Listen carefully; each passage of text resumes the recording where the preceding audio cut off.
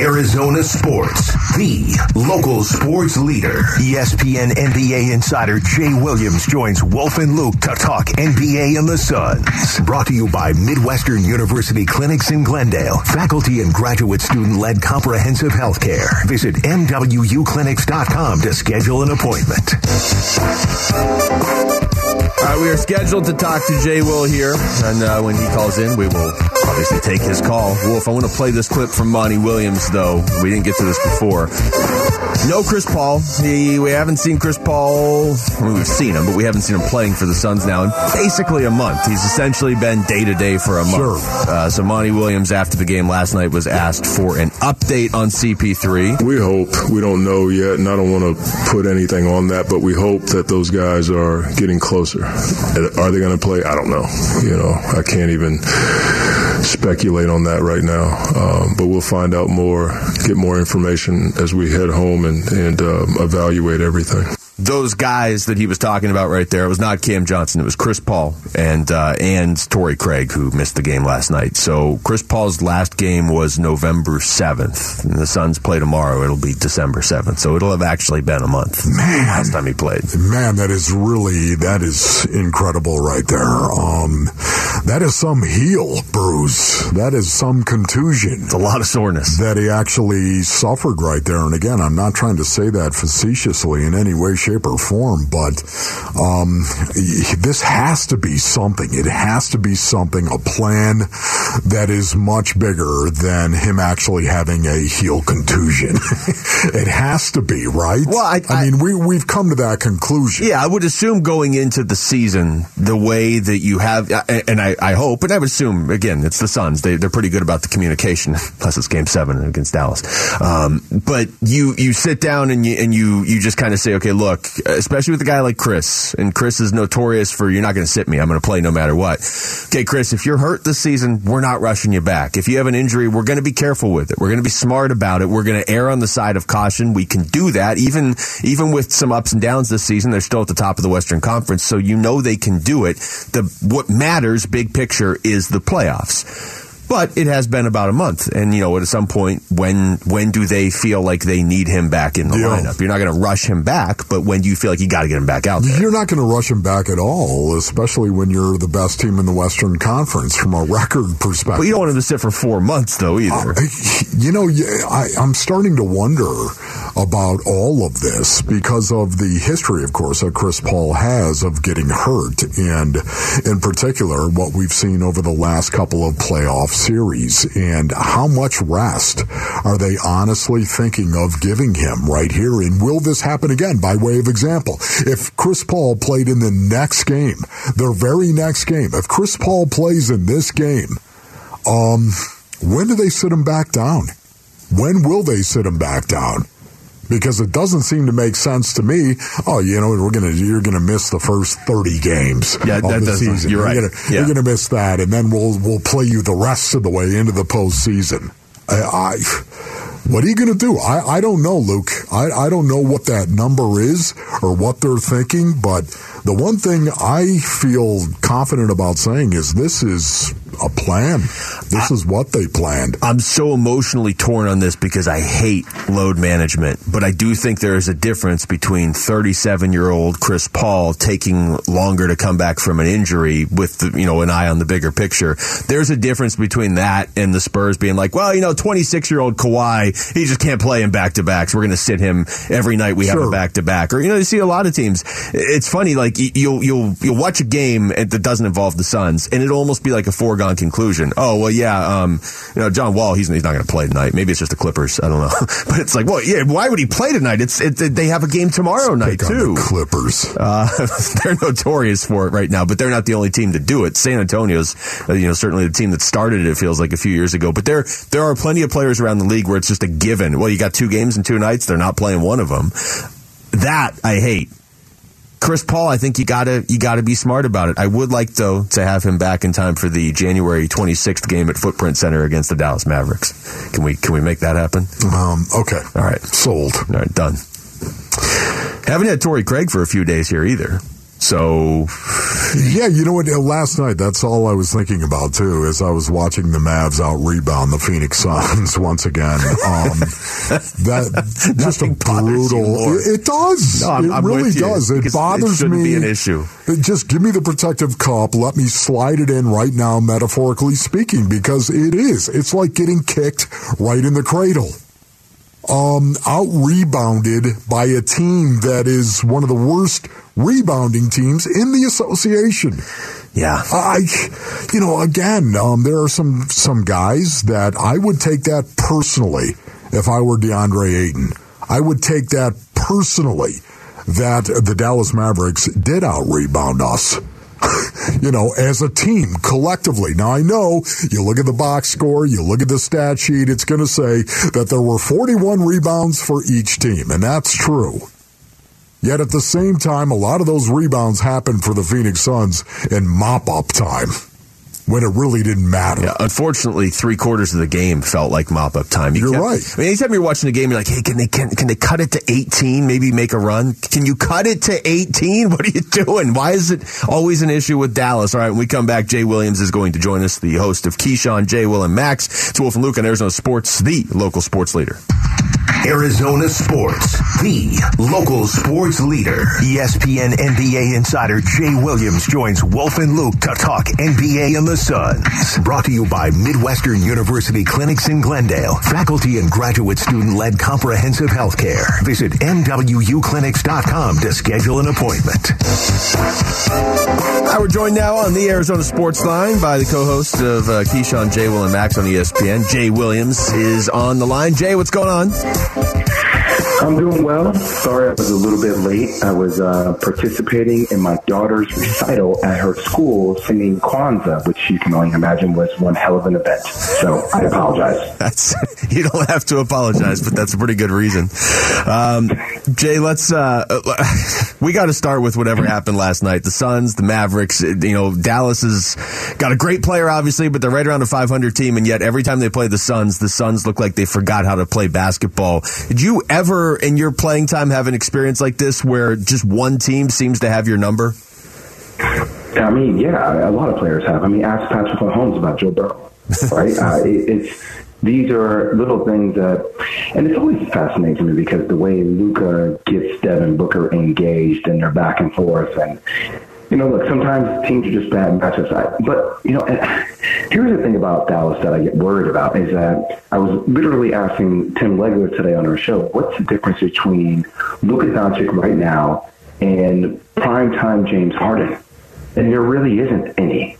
So I think as it relates to the regular season, and I know what happened last year. I don't put too much credence into this part of regular season, especially considering the amount of players that are out for the Suns, right? And look, the reality is Luka's a very special player. This game got away, but I do think if the Suns are completely healthy, you won't see what you saw last year, frankly. If they're healthy. Yeah, Jay, when you think of the Phoenix Suns, why don't you just, I'm going to lay you down. You go ahead and sit down on the couch, and I say Phoenix Suns to you. What do you think of? What's the first thoughts that you have? I think it's collective. And I think it's team, actually. Here are a couple of things, Wolf, ready? Number one, DeAndre Ayton, Player of the Week. Mm-hmm. You have Devin Booker, Player of the Month. You have Monty Williams, Coach of the Month in the Western Conference. James Jones gets promotion. You have 5 games in 8 nights, okay? And you guys are about to hit this crazy stretch that we talk about all the time in the league. It's like the holiday season, right? With guys like CP3, Cameron Johnson, guys, Torrey Craig being out.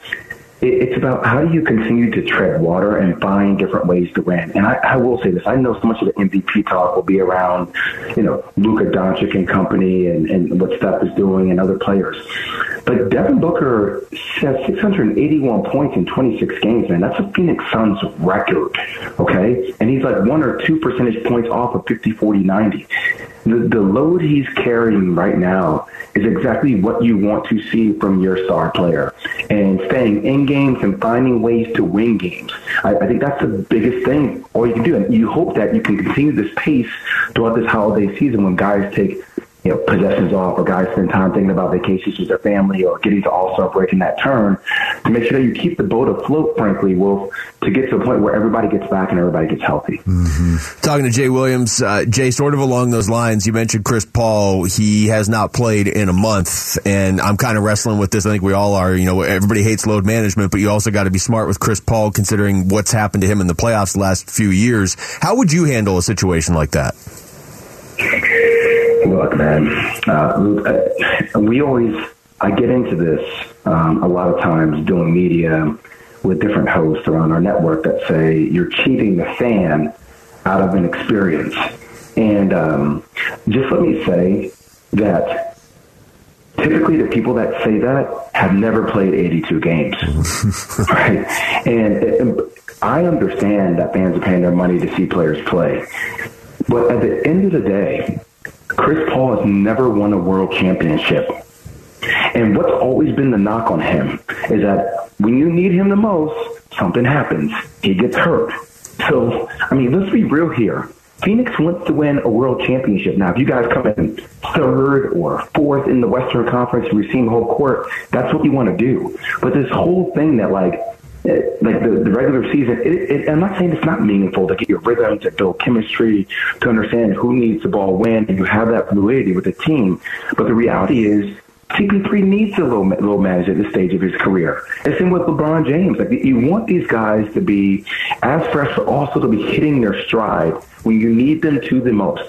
And frankly, that's the second half of the year to get ramped up. So I take my time from CP3. I'm in constant communication with the organization, and we make sure that when we turn to All-Star break, I start ramping it up and I get ready for playoff basketball. Because frankly, that's what your legacy is defined by. Yeah, you know what, Jay? I've been waiting to ask you this question, and Luke kind of touched on it already, but I need to be a little bit more clear and direct with you on this because I want to get your opinion. There are two types of people in the world, those who believe in teams getting inside the heads of players and those that believe that teams can't get inside the heads of players. Which one are you on that one? Because, again, there's a lot of variables that are involved in this, but I want to know specifically which one are you? I am always the hunter. Well, I have never hunted. Yes. And everything I do in my life, regardless if I won a national championship my sophomore year, that blank never happened my junior year. Regardless of whether I was the first player in Chicago to get a triple-double since Michael Jordan, it never happened the next game. I think the teams that learn to attack instead of trying to repel attacks, those are the teams that have a mental and psychological advantage. Interesting. I'm always the hunter. That is great, man. That is a good answer. I did not see that coming, my brother. Jay always surprises you with his answers. All right, we're talking to Jay Williams. He's joining us on the Arizona Sports Line. Jay, I want to switch gears to football here, and I want to ask you about a name that's just kind of been looming out there all season. Sean Payton, I'm assuming, is going to coach somewhere next year, and there's always openings. What do you think about his future? So a lot of people keep telling me that Sean Payton has a home in that little Hermosa, Manhattan Beach area that's very close to San Diego. But I'm just going to tell you guys, from a couple of friends, the thought of Sean Payton coaching a guy like Kyler Murray, even though I know it's been pretty turbulent around Kyler Murray and what some players have been saying about him in the media, but there is something that I keep hearing about, the thought of what Sean Payton will be able to do with the offense, with the pieces. And if you were to ask me, frankly, I would rather take the Justin Herbert opportunity over to Kyler Murray, just because if that does go down that direction with Brandon Staley and then not being able to complete and make the playoffs due to injuries, that might be an opening. But if you're asking me what the perfect fit for a guy like Sean Payton is, I just think Arizona, continue what I keep hearing from people, watching the way Cliff Kingsbury and Kyler keeps throwing people underneath the bus. I just feel like that is the one authoritative figure that would demand and have the respect of Kyler Murray. And the team's offense would be transformed, because I truly do believe with the talent on the Cardinals, you guys are one of the sleeping giants in the NFL, just not being competent enough to figure it out. I would not be surprised to see the Denver Broncos job come open as well. I mean, there's a real possibility. What's that, Jay? I wouldn't be surprised to see that either, Wolf. I mean, I can't imagine we're actually having conversations right now. And look, who knows where things will go, but can you play yourself out of the Hall of Fame? If you're Russell Wilson? I know. Like, have we ever seen this happen before? I know. It really is incredible, Jay. It is. It's got to be something that has happened, obviously, whether it's Russ or whether it's Hackett. I have no idea, but it is something right now. If you're the ownership of the Denver Broncos, I don't know, man. You've got some decisions to make on that one. Also, the Wolf, like, here's one thing. When guys like I listen to the Richard Sherman podcast all the time. There is like a weekly assault, like a weekly attack on Russell Wilson. Like, I've heard Beast Mode talk about, Marshawn Lynch, if I can't text you, I don't have a relationship with you. So when you see people on the sidelines, the defensive player that came out like 2 weeks ago barking back at him, and you see the lack of productivity not scoring a touchdown line, you're like, what am I watching? It just feels like a lack of identity, frankly. And if you don't have a sense of self that you've been able to submit within the team structure, how can you ever lead others if you can't lead yourself? And that's where I find myself constantly questioning Russell Wilson. Like, what is the true? I know what the perceived character is, but adversity reveals character. And now I want to see how he leads, and it's not looking great at all. No, it is not. Jay, we appreciate the time, man, as always. Thank you, buddy. All right, boys. Have a good day. Okay, man. That's Jay Williams joining us right there on the Arizona Sports Line. That's interesting stuff there on Russell Wilson at the end. Yes. Text us your thoughts to the FanDuel text line at 620 right now. When we come back, but Wolf, if you already felt fired up today, get ready for the next segment, because the transfer portal in college football is in full swing, and it is even more ridiculous than I ever assumed it would be. So how does Wolf feel about it? All right, it's Wolf and Luke on Arizona Sports, the local sports leader. Wolf and Luke Middays, Arizona Sports, the local sports leader.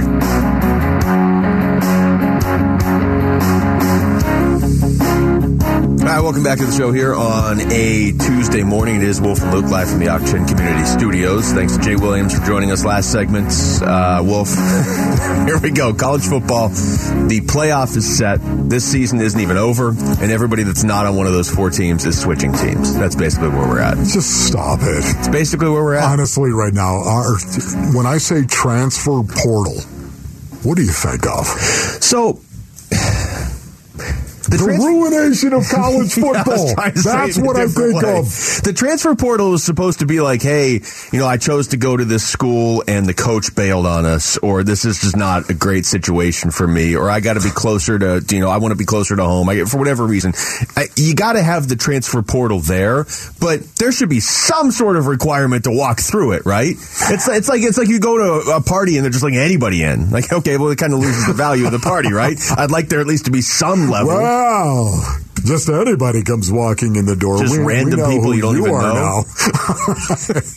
Listen, I despise the transfer portal for many, many reasons, Basinonians. We teach our kids to cut and run when things get tough. Hey, listen, if you are a guardian out there, if you're a parent, if you're a dad, you don't want to teach your kids to cut and run when things get tough. Yet that's exactly what we do with the transfer portal. If things don't go the way you want them to go, don't stand for that, Bram Walden. Don't stand for that. Yes, you've been up there in Oregon for 1 year. Don't stand for that. Get out. Don't tough it out. Cut and run. Why did you go there in the first place? What, did you think you were going to walk right in the door and suddenly you were going to be a starter? And then we're going to get you NIL money that was big time? We teach our kids that loyalty doesn't matter. Your word doesn't matter. You know what matters? Money. Money matters. It's all about maximizing your leverage. Forget about the coaches that helped you get better. This is all about you. The way that the world is all about you. So when you have a great season, put your name out there and see what kind of NIL you can broker. Isn't that right, Dorian Singer? man, things went really well for me down here at the U of A. You know what? I'm going to go ahead and I'm going to get out there and see what kind of NIL I can get. I'm going to hit the transfer portal. There's absolutely zero governance on the NILs as well, and how much damage they can do. Is anyone out there taking track or recording any of this stuff? That's what I want to know. The only thing that kept me from ruining my life in college was money. That was the only thing, or the lack thereof, because I had none. This is a disaster, what is going on right now. This is the world that we have created. Everybody for himself.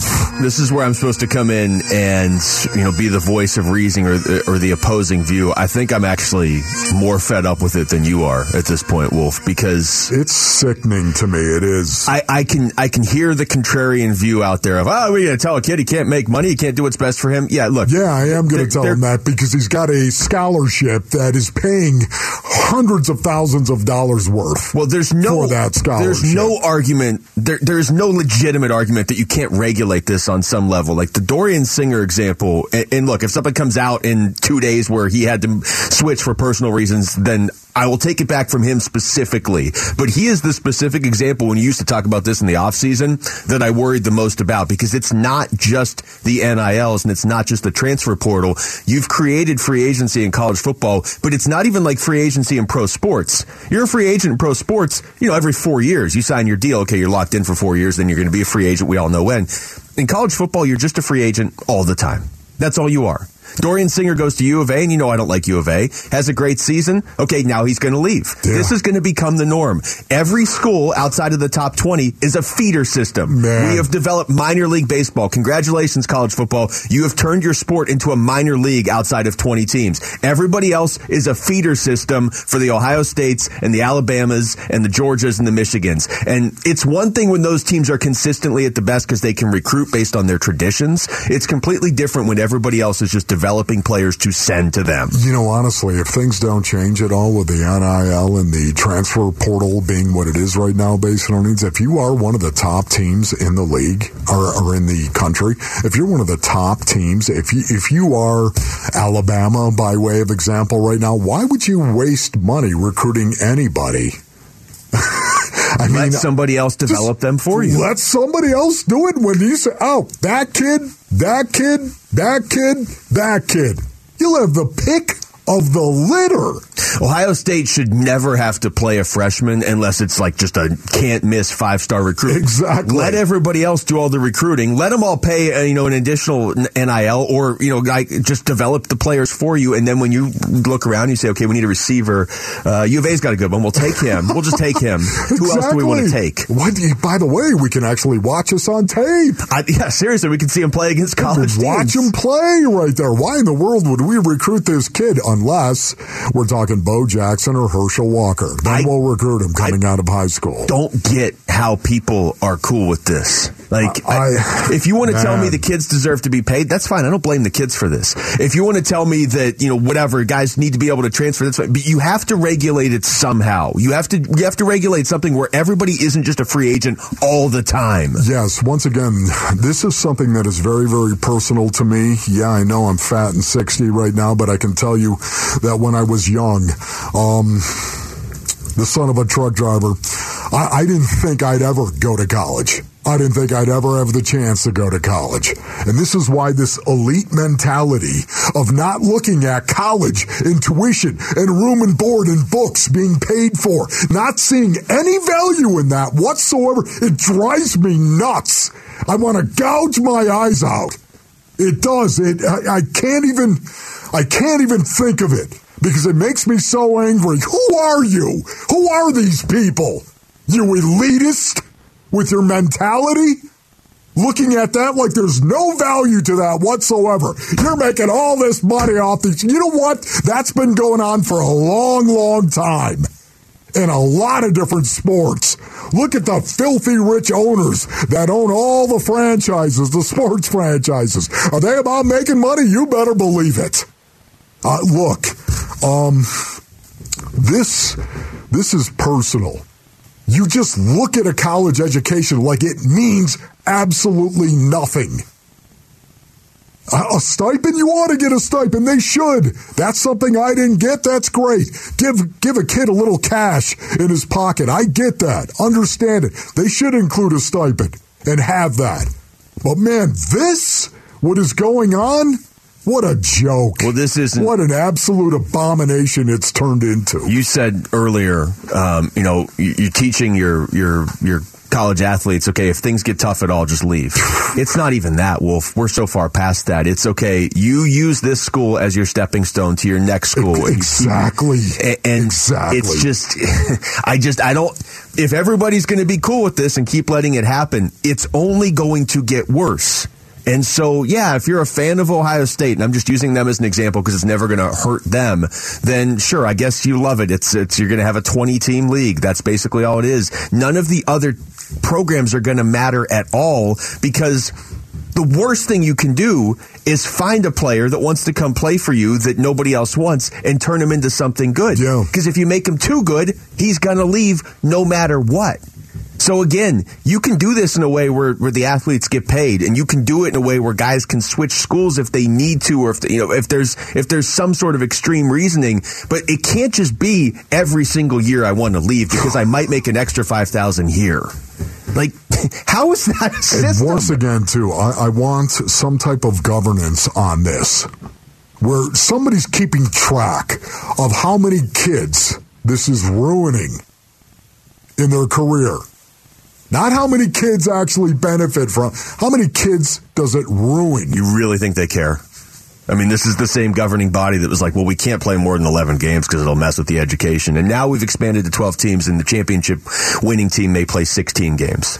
So all of a sudden they found a way to do it when they caught on that they could make more money off of it. The powers that be in college football, they're the ones who wanted this to happen. And that should have told us everything. That's a good way to put it. How crucial is the run game for the Cardinals in these final 5 games of the season? Kelvin Beachum is weighing in. We'll get you his thoughts next. It's Wolf and Luke on Arizona Sports, the local sports leader. Wolf and Luke, Arizona Sports, the local sports leader. Hey, Wolf, I think I figured out a solution during the break. Why don't we just redraft college football every single year? Just do that. There, problem solved. Just honestly, I'm so thankful for football because it taught me so many things about life. And yeah, what is going on with college football and transfer portal, it's maddening. You don't have NFL free agency for every player every year. So you can't tell me it can't be regulated in college football, but it can be regulated in the NFL. All right, back to the NFL, where guys at least stay on their team for more than one season. The Cardinals, this is something you've been saying for a while, Wolf, and you're not the only one, and I think more and more people are on board. Kelvin Beachum, though, talked about the running game specifically against the Chargers, how that was progress. And Beach was the guy that joined us in the booth during training camp when you asked him about, hey, you want to run the ball more? And he just took his headset off. Offensive linemen like to run the ball. But so it's not a surprise that he had this to say yesterday. When you're able to have that type of run game, you're able to open up the play action game, which at the end of the day, that's what it's all about. Being able to get chunk plays, but it's also about a run game. I thought we did a really good job with that in the first half. I thought we did a really good job with that in the second half. When we needed to run the ball in the most critical moments of the game, late in the game, we didn't get the job done. But I think we made some progress in making sure that run game is efficient. Over 100 yards. Had JC that went over 100 yards for the first time this year. So that was gratifying. The question is, how do we now stack it? It's great that you can do it one time, but now how do you stack it and be able to, find a way to get it done? We got Monday Night Football. We know we have a very, very tough opponent in the Patriots that are coming into town. So how do we translate some of the things that we did well in the last game and put them into context and be able to put them into play in this week's game? especially against the New England Patriots who know how to get to a quarterback. You've got to be able to run the ball. You have to be able to do that. You got to be able to line up and be physical and expect your offensive line to actually be physical and more physical than the guy that actually lines up across from them and run the ball. I mean, this is what coaches have been doing for years, demanding from their players that they beat the man in front of them. And sometimes the man in front of you is J.J. Watt. Sometimes he's really, really good. And yet you're going to demand that you beat him because it's your job to try to beat him with everything you've got. It's a mentality. It really is. And I think that's what Beach is talking about right now, the mentality that it takes to start stacking games where you're trying to run the ball. Well, I should point out, too, it was Kelvin Beachum. You might be wondering, hey, I didn't hear any other Cardinals speak yesterday, coming off the bye week, going into an extended week with the Monday night game. It's Kelvin Beachum, so of course he was out at a charity event yesterday when he had that conversation. It's Kelvin Beachum. By the way, if he ever runs for president, he's got my vote. I think you told him that, actually. Yeah, I did. So if he ever runs for president, we're going to know you were the one that started this. You put the thought in his mind. Now, look, I mean, it's he spoke very eloquently on that and some other stuff that we will play later on in the show, but specifically with the run game, that was their first really good run game this season. And if you're looking for things that you can build on in this final 5-game stretch, that's one of them. I asked this question in our email that we sent around before the show meeting. James Conner, we're going to see a lot of him here in these final 5 games. Are we going to see more Keontae Ingram? Because now you kind of need to know what you have in him. Both. You have to be able to run. And he said it right there, and I know I'm preaching to the ultimate choir on this. When you run as well as you did, it does set up play action. You don't have to make this complicated. It is, I know. You can do all the other complicated things. I get that you have to separate yourselves in certain ways. But if every other team is taking those 5 yards they get on play action because they've run the ball for 120 yards, you may as well take the 5 yards too. It's like you get a free sub at the sandwich shop. Yeah. If you need the free sub, you may as well take it. You got the 10 punches on the card already. What kind of sub are we talking about? That? You got to go Italian. The Italian. With what? Okay, the Italian club. What's on that? Salami and pepperoni. Oh, there you go, right there. Okay, you know what? I'll take. Yes, please. More, sir. Can we order some of that? A little Oliver Twist for some of you that are out there right now. They had Italian subs and Oliver Twist? No, they didn't, but that's what he was talking about when he held the dish up and said, more, sir. They were giving him parole, but he wanted an Italian sub. He was thinking about an Italian sub. Please, sir, I want some more. Please, sir, I want some more. What are you doing? How do we have audio of Oliver Twist? What are you doing? Isn't that a book that was written like 200 years ago? Listen, this is something that I want to see over the next 5 games. When we talk about what can the Arizona Cardinals accomplish in 5 games that are left this season when you're 4-8, it is all about Kyler Murray and getting Kyler Murray right. And yet at the same time, they've got to find an offense that Kyler Murray can continue to evolve in, to blossom in, an offense that works going forward, an offense where you could be anything you need to be in order to beat your opponent. Not just one way, not just always in the shotgun, not just always with RPOs, not just always the zone read. Do it all. When you have options now, you can say, hey, you know what? This team right here really is soft. Their underbelly is soft. They're a really good team defensively when it comes to their second-level players and their secondary.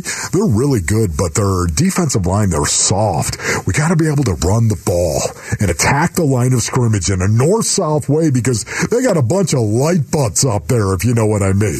Okay? They got a bunch of guys who don't have a lot of can, so to speak. All You're right, just begging for the song to get played. So no, I'm not. So you have to be able to do that, and I don't understand why that is not being employed. You know what would be great? And maybe this should be a segment on the show. If you could ask anybody one question and they had to answer it honestly. Yeah.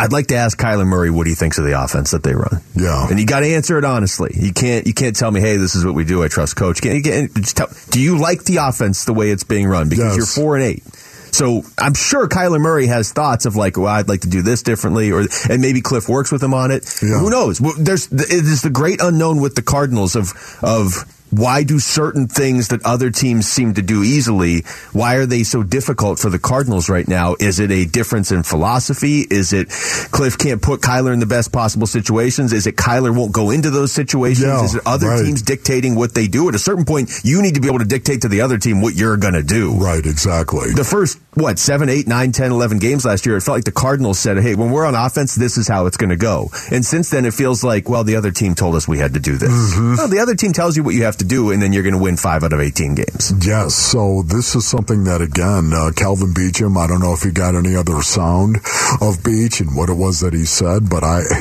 to me, he holds the key, man. His words hold the key for the Arizona Cardinals over the next 5 games. This is an offense that I think they need to evolve, and that's the direction it needs to evolve in. Running the ball. And being a more physical team, being able to do that, start stacking this stuff so you can use play action to throw the ball. Did you hear him mention the chunk throws? The chunk plays. That's where they come from.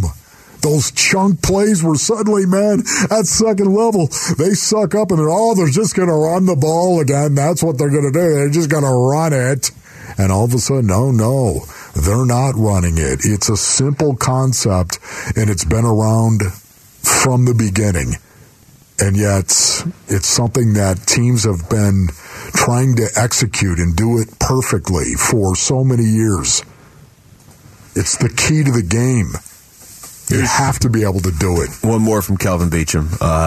Just asked a more broad question of if he has ever been through a season like this one, because I think we'd all agree this has been pretty frustrating, really since like training camp. Yeah, I've never been a part of a season like this. It's been a roller coaster for sure, emotionally, mentally, physically.